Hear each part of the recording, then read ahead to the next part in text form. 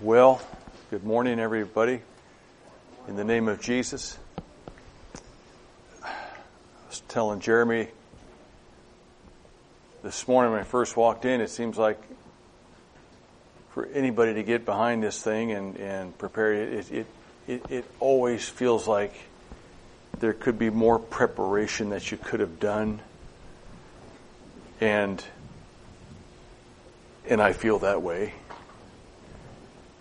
But there comes a time where you've got to say, Lord, I've done what I can do. I will trust you. I just want you to use me to be a light. And so, I'm not usually this nervous. So maybe I don't know. It's been, I know you've all been praying for all of us. I appreciate it. And I've been pretty hit and miss the last number of months. I'm going to talk a little bit about some of what we've been through personally, and I've got some illustrations from my little ticker right here that applies to all of us. And, but we'll just jump in here. As I pondered my life and the years that I've been a believer in the Lord Jesus Christ, 43 years now, the thing that just sticks out to me, is there some attributes, something to say to make it simple? And what comes to my mind is God is faithful. He has been faithful to me. Oh, He has been faithful to me.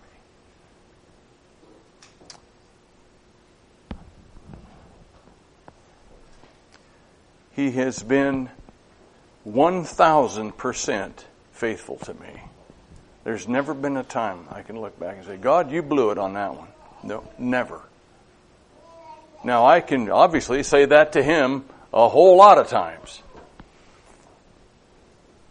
And He, in return to my faithlessness, has given me His faithfulness. Figure that out. Figure that one out. God calls us to try and figure it out, even though He knows we can't. It's beyond our comprehension. But we're still called to try and figure it out. To sit at His feet and drink in and ponder. It is truly of the Lord's mercies that we are not consumed, because His compassions fail not. They are indeed new every morning. What's that last part? Great is thy faithfulness. Great is thy faithfulness, O Lord. Great is thy faithfulness. God has been faithful to me in His mercy, in His patience, His drawing of me, when He was drawing me, leading me up to that point of decision where it was decision time for me. I'm either going to get born again and give my life to Jesus, or I'm going to continue the way I'm going and live for myself. He was drawing. He was faithful in His drawing, in His leading. How He's led me and my family the last 43 years. In His chastening, He's been very faithful. And He's chastened me, and I've needed it. I've deserved it. And I know all of you here would say, yeah, me too, brother. I know. But He's been faithful. His faithfulness has never failed through all that. In His encouragement, in His provision, everything, God has been faithful. I want to read just a little bit out of A.W. Tozer's book, The Knowledge of the Holy. I appreciate Tozer. He had an amazing ability to unpack things and describe them in a way that blew your mind away, but yet made sense at the same time. And this is a book on the attributes of God. And one of them that he went through is the faithfulness of God. So I want us to get a little bit, because as I share my story, I want us to have a grasp on what is God's faithfulness like. It is a good thing to give thanks unto thee and to sing praises unto thy name, O Most High, to show forth thy loving kindness in the morning and thy faithfulness every night. As thy Son while on earth was loyal to thee, his heavenly Father, so now in heaven he is faithful to us, his earthly brethren. And in this knowledge we press on with every confident hope for all the years and centuries yet to come. That's his opening prayer for this chapter. In studying, he says, in studying any attribute, the essential oneness of all the attributes soon becomes apparent. We see, for instance, that if God is self-existent, he must be also self-sufficient. And if he has power, he, being infinite, must have all power.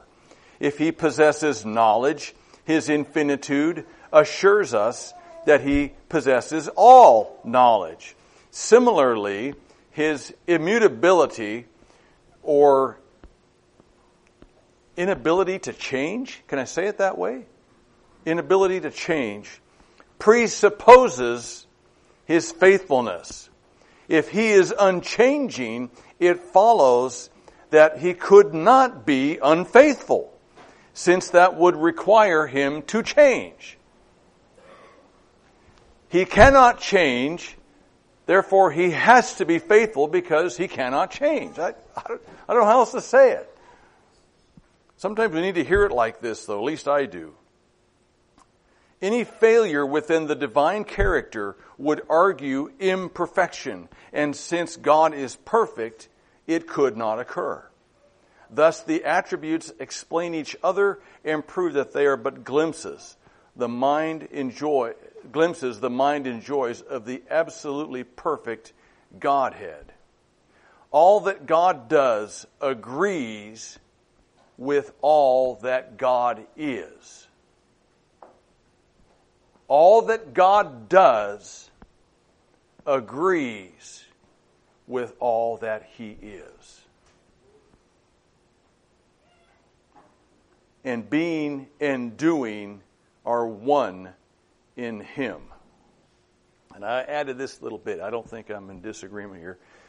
Being and doing are one in him. And all that he does comes out of who he is and what he is. And I'd like to say this as well. All that he allows comes out of who and what he is. All that he allows in your life, personally, comes out of all of who and what he is. Are your circuits kind of blown a little bit there? Mine are a little bit. But he calls us to get a grasp on him and who and what he is. All that he allows to happen to you comes out of all of who he is and what he is. So you can say, that sounds like God is sovereign. Amen. He is. Okay.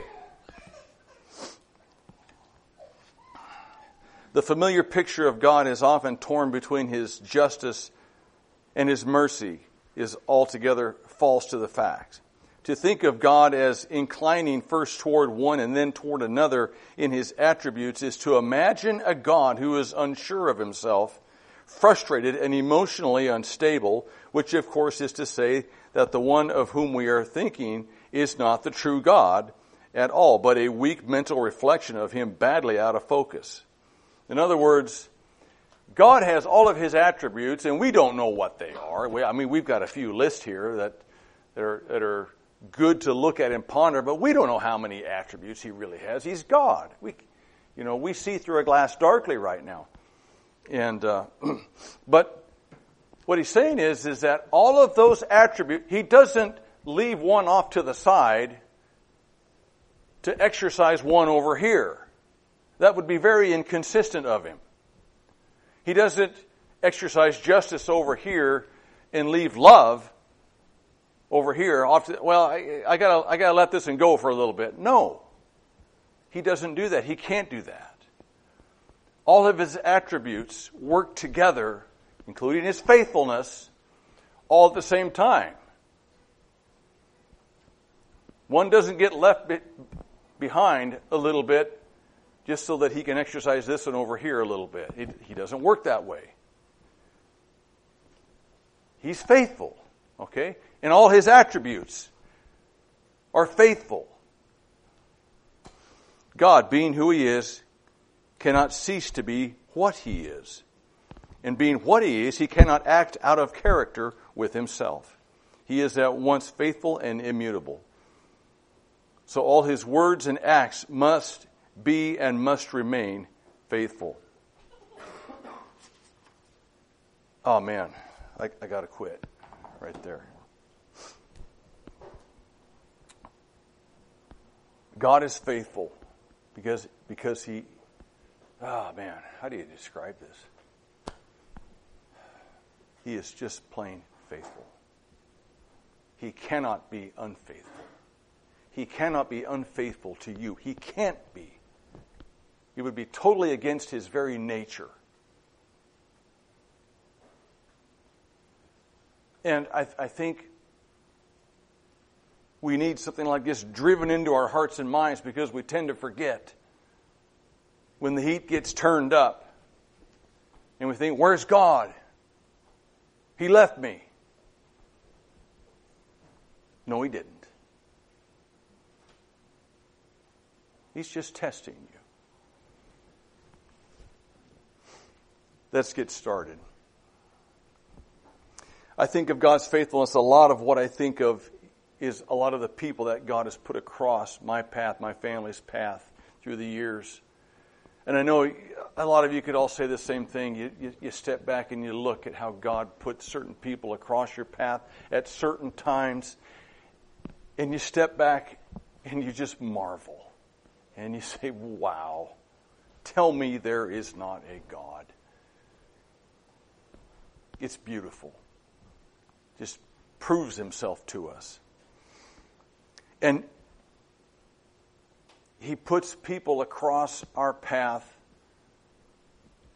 the most unlikely. I'll share a little story with you. Back in the late 1800s, there was a man named Ed. He was a pastor in a little town in Oklahoma. And in the same little town, there was another man named John. He was a bootlegger. He brought in illegal liquor, whiskey, moonshine, and sold it. And many times Ed, if he'd get the opportunity, he would go steal the liquor from him and dump it out and get rid of it. He loved the Lord. He said, this is wrong. He was a preacher. He was a pastor. Okay? Ed had a daughter named Ruth. John had a son named Ed. Ed's last name was Weiss, who had Ruth Weiss. John's last name was, guess, Molman. You got it.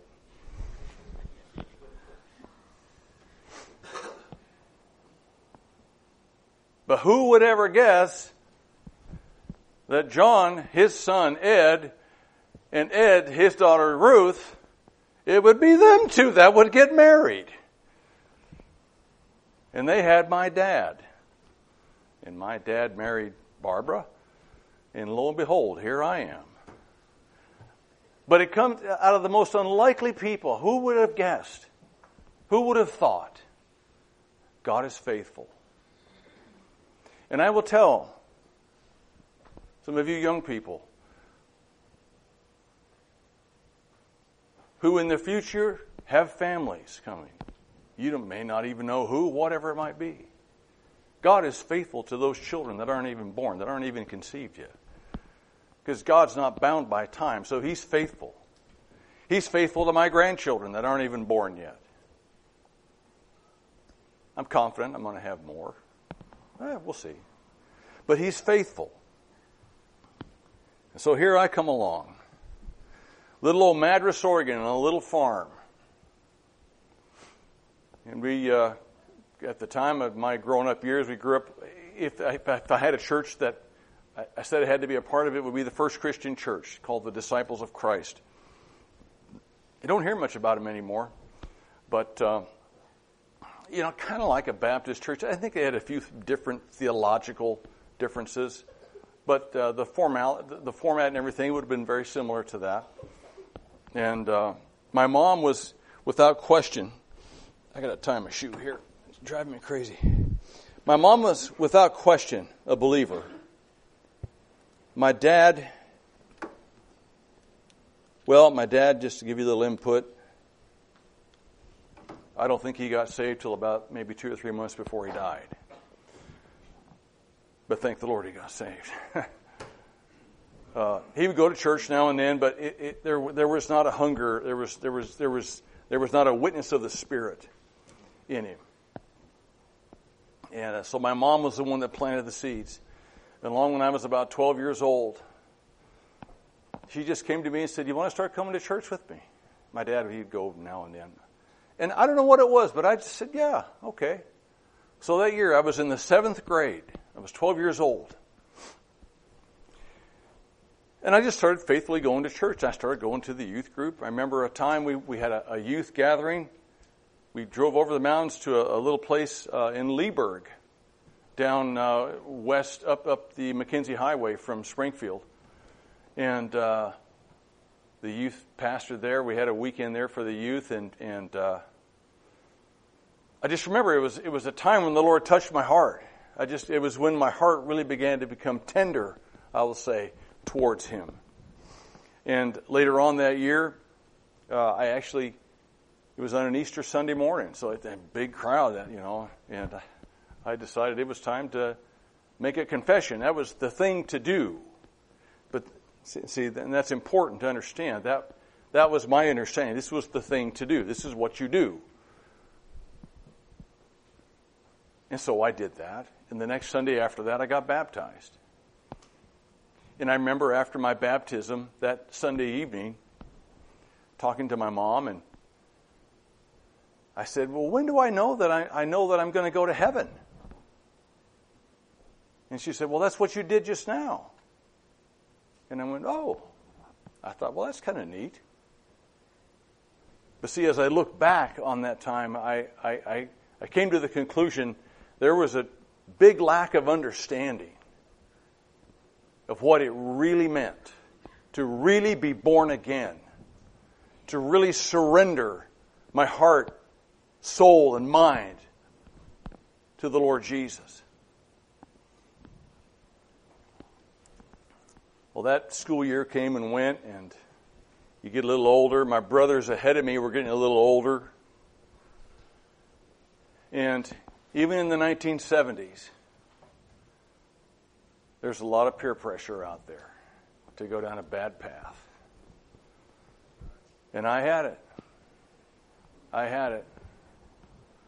And so my little bit of wavering, little bit of faith there, whatever you want to call it there, just wasn't all that strong, and I didn't last very long.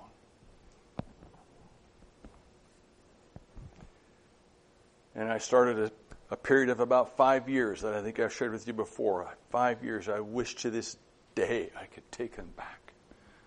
Man, if you're wavering and struggling and thinking, I just want to taste the world a little bit, please take it from somebody who has. It's not worth it. I'm 62 years old. I wish to God I could take away those years from 14 to 19. 14 years old. 14, brethren. That's how old I was the first time I got intoxicated. The first time I smoked dope. Because I wasn't strong enough to say no to my friends. Everybody's doing it. Oh, I wish I could take that back.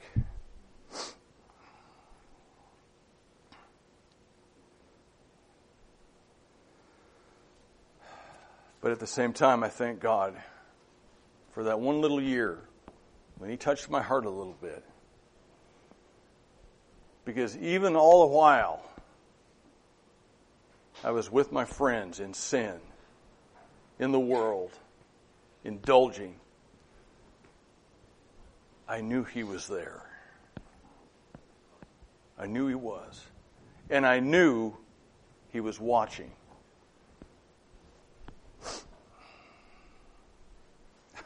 I can remember going home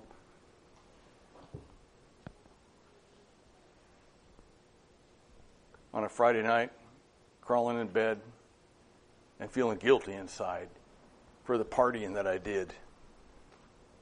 And telling God I was sorry, knowing full well I'm going to go do it again the next Friday night. But still, there was something there that kept telling me, this is wrong. This is sin. This is wrong. I knew.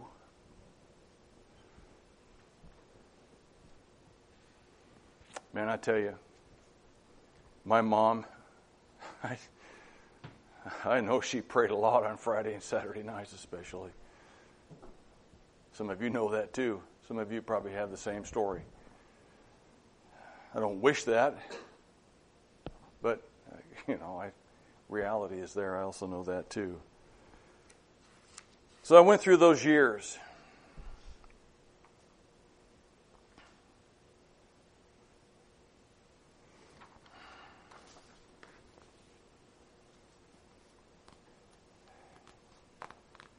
And then I got done with high school. And I was the youngest of 5 boys, and my 4 older brothers had no desire to go to college. And so when it came to number 5, the pressure was on. You're going to college. Okay. I didn't really want to. And I could have said, no, I'm not going to. We talked about honoring parents and having respect for them, but I thank God, there was enough in there that pushed me on to listen to their counsel. And so I did. And I started going to a little community college in Bend.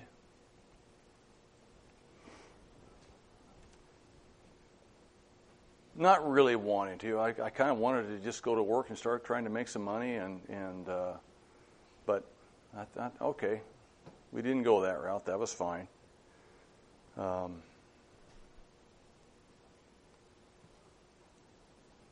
But to give you an idea of how short-sighted I was, and human nature is short-sighted. Make me happy now. I just want to be happy right now. We're short-sighted. We don't think down the road, tomorrow, how this might affect me even 5 years from now. So the first day of college, I was thinking I was going to, I liked sports, and so I was going to be a sports writer. I was on the high school journalism, high school newspaper for 3 years. That's what I did. One of the things I did. And but I wasn't really all excited about taking a bunch. You go into journalism, you got to take a bunch of English classes. And I don't want to do that. Why would I want to do that? And that was my attitude. And so they had a bunch of professors up there and teachers from the college there that were talking about their departments and what they taught and what you could do with a degree and this and that and such and so forth. And the phys ed guy got up there and started talking about a career in physical education. And And, you could be a gym teacher and such. And where my mind went was soccer, softball, basketball. And you get credits for all this. Yeah, sign me up. This is great, That's how short-sighted I was. We get credits and points for playing flag football. Sign me up. I'm in. And so, short-sighted. After 3 years into that, I began to step back and say, I'm not so sure I want to do this after all. But I didn't want to start all over either. So I ended up eventually graduating and I actually taught for 8 years of all things. The guy that was that short-sighted actually used the degree to teach gym for 8 years. But that just gives you an idea of where I was, what my mindset was. Make me happy now.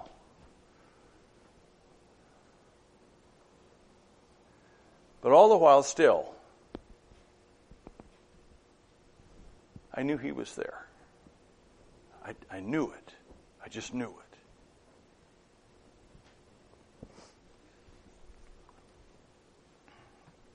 That year I graduated from high school, 1978. My brother Kenny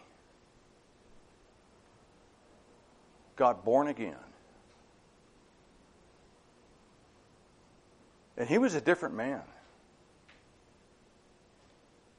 And I wasn't sure what to think about it. I wasn't sure if I liked it or not. This is getting a little close, This is my brother. Here, this could convict me. I don't want to get convicted of anything. I don't want, That's where I was. And then I started going to college, and I had a roommate from Prineville named Bill Barr.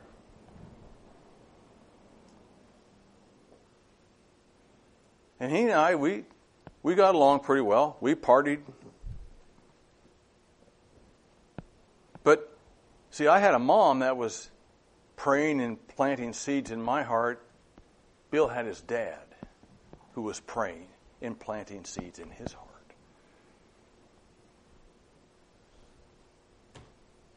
God put our paths across each other. He knows what he's doing. So, picture this, if you will. Bill and I, we'd go party on Friday and Saturday night, and during the week, we'd have conversations about Jesus.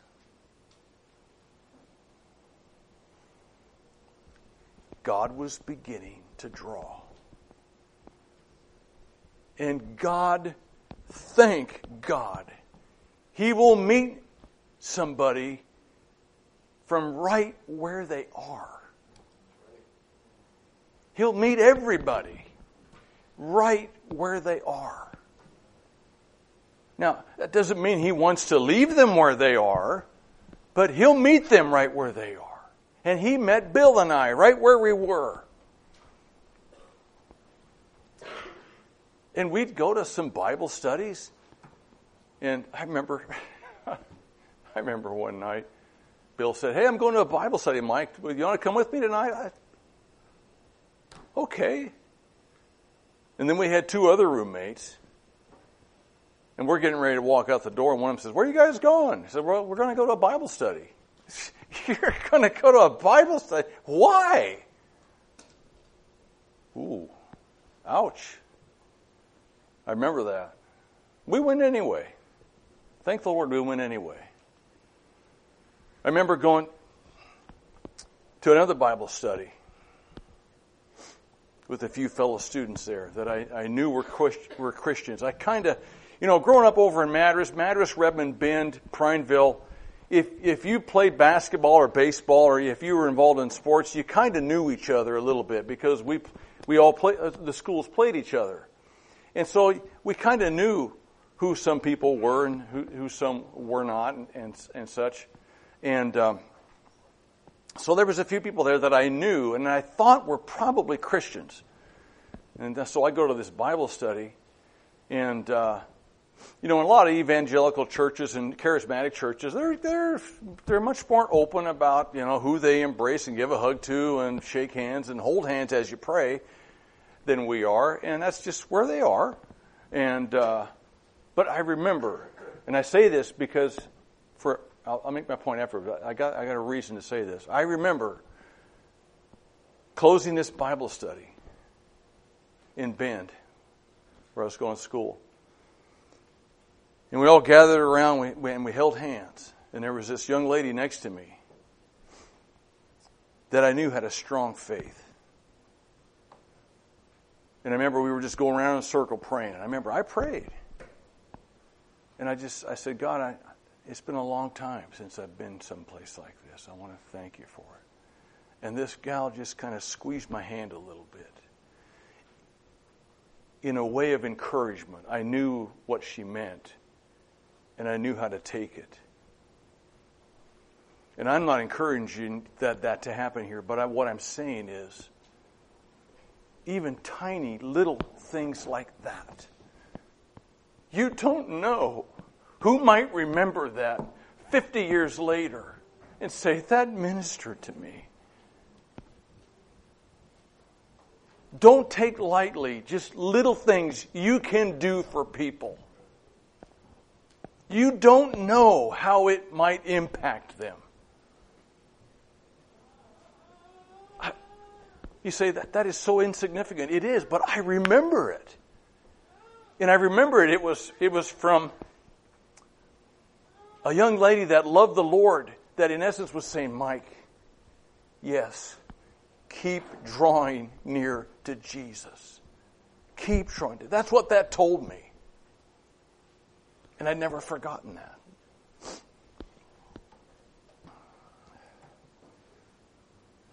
Later that year, Bill's dad died of cancer. That was hard. But you know, it didn't shake him. It didn't shake Bill. My brother Kenny, you know, he was different. Bill and I were, you know, just, like I say, we'd party and then we'd talk about Jesus. That's where we were. And God was faithful. God was faithful to just take us where we were and try to push us along, draw us along, convict us along the path, lead us along. I wonder what the heavenlies were like during those times. I'm sure there had to be an intense fight over the souls of men taking place. It would probably blow our minds away if we had our eyes opened up to see the intensity of the battle taking place over people's souls.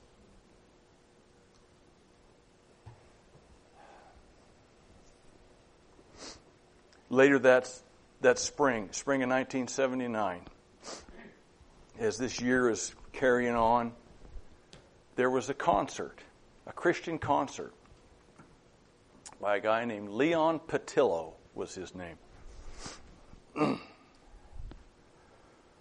And he was the lead singer for a former secular rock band. And he got born again. And it was just him and a piano. It wasn't like a big rock concert. Okay, it was just him and a piano, and you could understand the words, and it had a pretty clear gospel message. Repent and give your life to Jesus.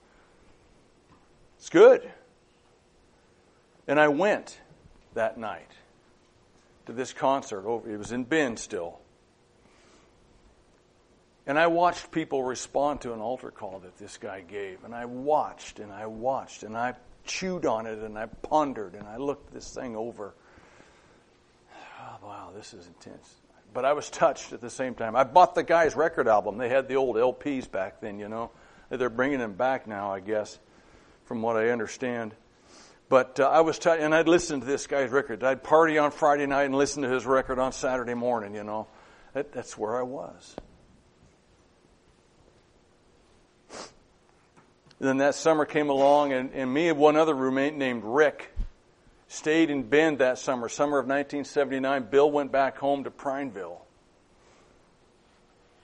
And then one day out of the blue, late in the summer, Bill comes riding up on his motorcycle with another friend of his.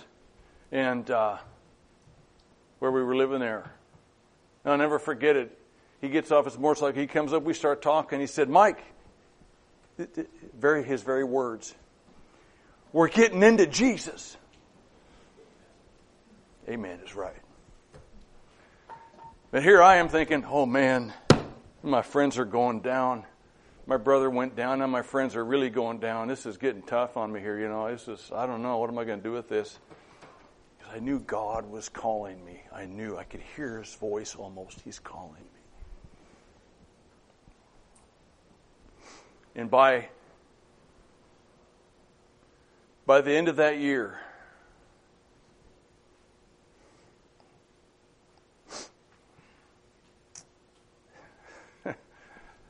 God meets us where we are. I made a New Year's resolution. I think it's the only one I've ever kept. I told Jesus, I said, sometime this year I'll give you my life. And he said, why didn't you just do it right then? I guess I wasn't ready. I don't know. That's just where I was. And I told him, I've shared this before, but some of you are hearing it for the first time. I told him, I said, I think it'd be kind of neat if you could bring that guy that did that concert last year, bring him back to town, and I'll give you my life at one of his concerts. And I look back and I think, how silly. But I also look back and I can just see God on His throne saying, okay, I can make that happen. That's not hard. If that'll help you, yeah, we can do that.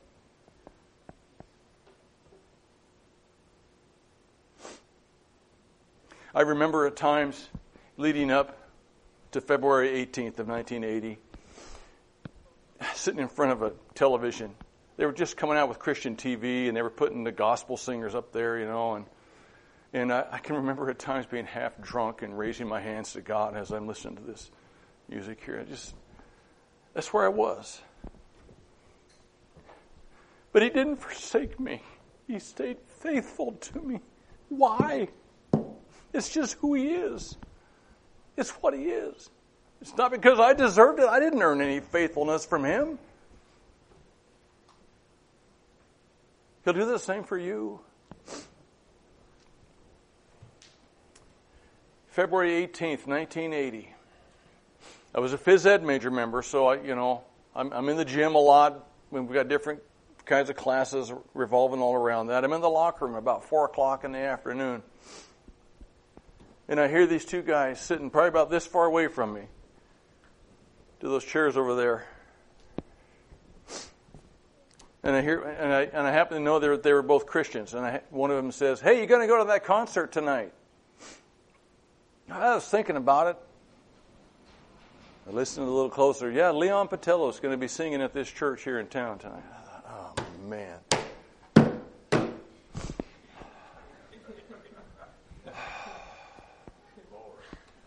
Amen. And I thought, He did it. God did it. He brought him back to town. I can't believe it. As if, I said, I told Jesus I'd give him my life if He'd give him back. And God, in all His wisdom, He knew that He probably couldn't give me more than 3 hours to think about this. I found out it was that night.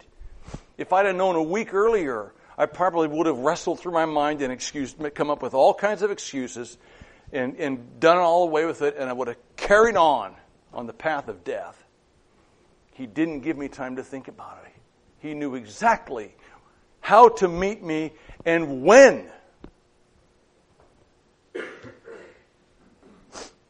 And I went that night.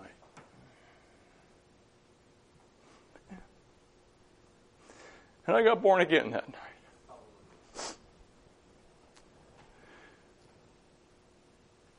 It was a very sober night. I'd been chewing on this thing for 18 months.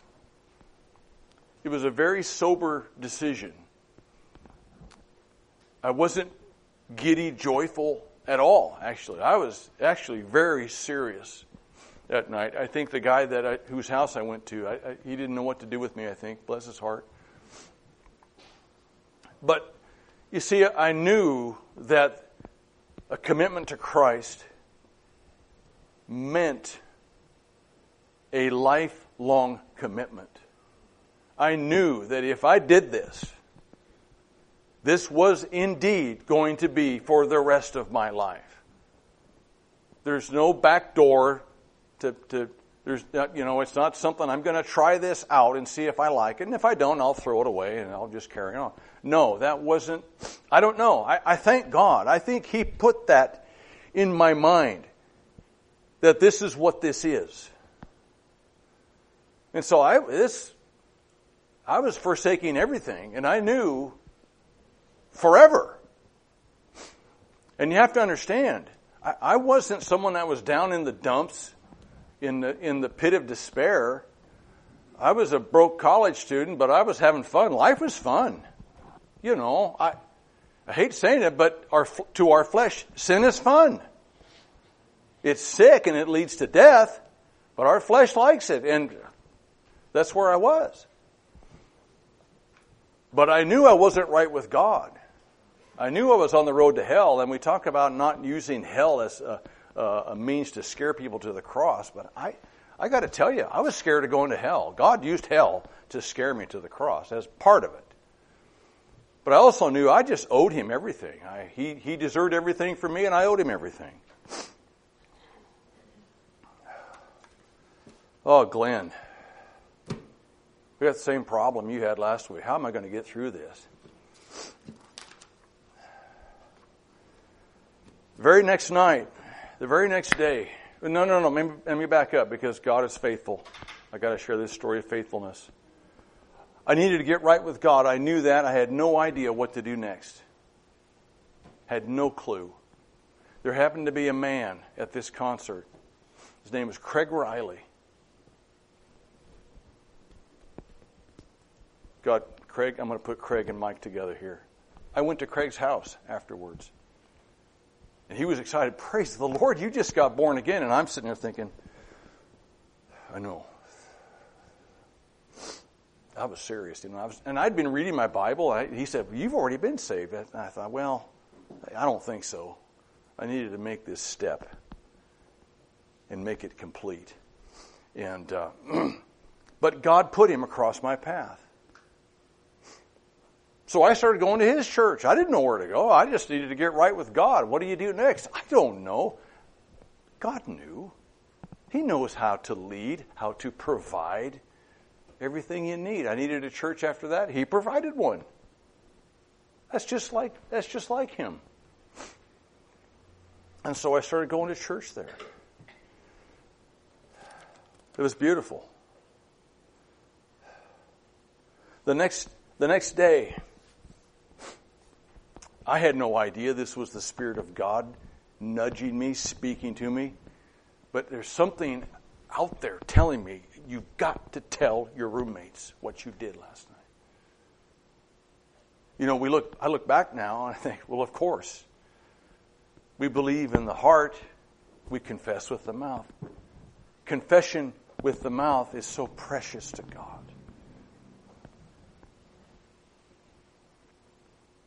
It shows you're not ashamed of the gospel and not ashamed of Him. I just knew something was compelling. I don't know what it is. What is this? Something is telling me I got to tell my roommates. Well, it was the Holy Spirit.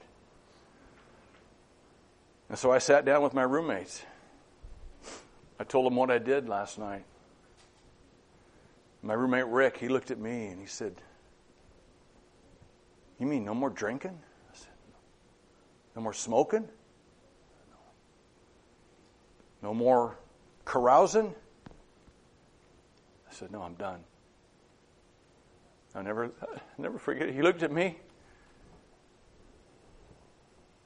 He said, the look on his face was, "I can't handle that." And I didn't say anything, but in my heart, I knew I was saying, I have to handle this. But that's what it was. And there were times some of my friends over the next 4 months or so that my friends I was going to school with, they made fun of me, they mocked me, that was part of the journey. But I thought, I have to do this. I've got to go down this path. It wasn't for maybe 3 weeks or so went by. And God began to open up the eyes of my understanding. And I began to see people in a whole different way. And it blew me away. I didn't know that would happen. I didn't know that He was going to make me a new person. I had no idea. I just knew I wasn't right with Him, and I needed to get right with Him. That's all I knew. That's all He wanted me to know. He was big enough to take care of the rest. After that gets dealt with, He knows how to take care of me. He knows how to take care of you.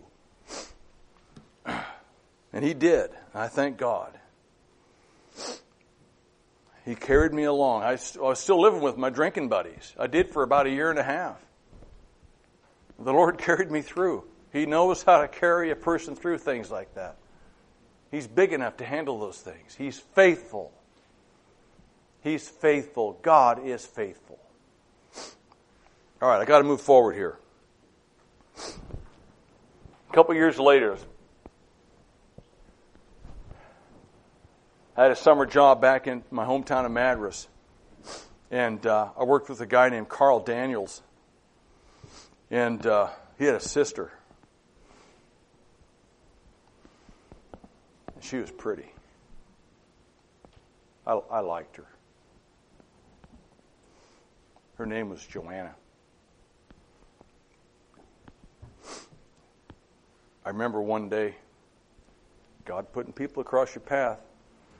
I worked for the city of Madras on the street department, and we would patch up streets and pour new sections of concrete and mow the parks on Friday afternoons, the city parks there. We did that kind of thing. And I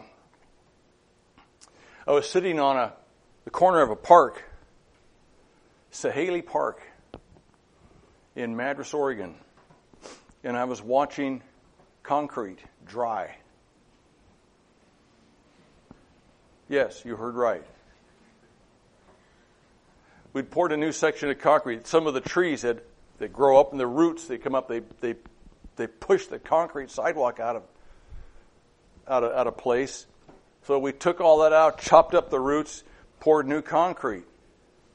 Even in a little town like that, if you don't have somebody watching the concrete dry, overseeing it, some naughty little kid is going to come in there and run right through that and put all kinds of footprints or ride their bicycle through, or some dog is going to come through. Then you got dog prints all over your nice brand new sidewalk.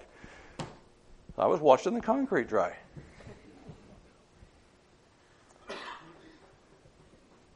And this pretty girl comes up and in her car, where's Carl?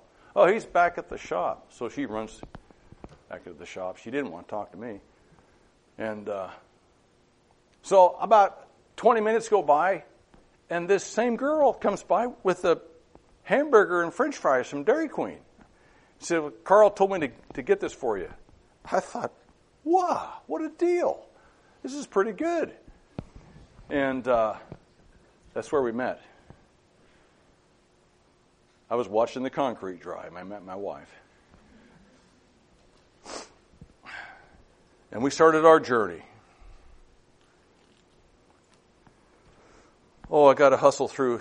Bear with me just a little bit. I'll do the best I can here. Do you want another Sunday?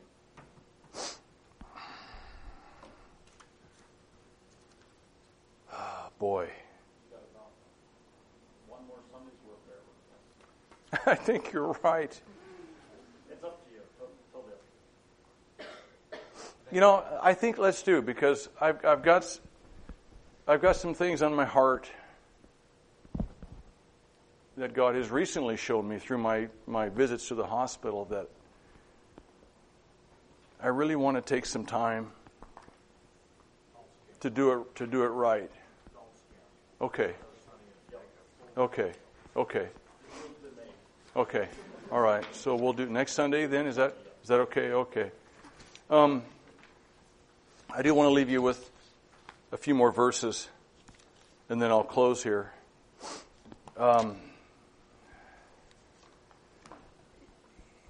When you guys are in your 60s and you've got a testimony to share, you'll understand my dilemma here. So you'll have a whole lot more years. Just make sure you stay faithful, because He's going to stay faithful to you. Deuteronomy 7:9, Know therefore that the Lord thy God, He is God, the faithful God, which keepeth covenant and mercy with them that love Him and keep His commandments to 1,000 generations. He is God, the faithful God, to 1,000 generations. I got a question. Do you think there, average, I'll say, creation scientists would say, correct me if I'm wrong here, that the earth is roughly close right around 6,000 years old. And if you start from Revelation and back up to Genesis, that's about roughly how many years you'd have. Scripture pretty much kind of defines a generation as 40 years. Let's just, maybe I'm stretching this a little bit. Let's just pretend a little bit that maybe it's 20 years. Okay, you got a baby, grows up to be 20, gets married, has a baby. That baby grows up to be 20, gets married, has a baby. 20 years, generations. How many generations have, if that's what it is, how many generations have gone by over the last 6,000 years? 300. That's right. Not 1,000. God says, I will be faithful to 1,000 generations. We haven't even had 1,000 yet. We haven't had 1,000 generations. So you say, what's He trying to say to us? This is what I think He's trying to say, is that God is faithful from the beginning to the end. Everything in between. 1 Corinthians 1:9, God is faithful, by whom you are called unto the fellowship of His Son, Jesus Christ our Lord. 1 Corinthians 10:13, we know this one. There is no temptation taken such as is common to man, but God is faithful. Beautiful verse. Who will not suffer you to be tempted above that you are able, but will with the temptation also make a way to escape, that you may be able to bear it. He put that in, he could write that verse in there because God is faithful. 1 Thessalonians 5:23 and 24. And the very God of peace sanctify you wholly. And I pray, God, your whole spirit and soul and body be preserved blameless unto the coming of our Lord Jesus Christ. Faithful is He that calleth you, who also will do it. Faithful is He that calleth you. But the Lord is faithful, who shall establish you and keep you from evil. Great and precious promise. But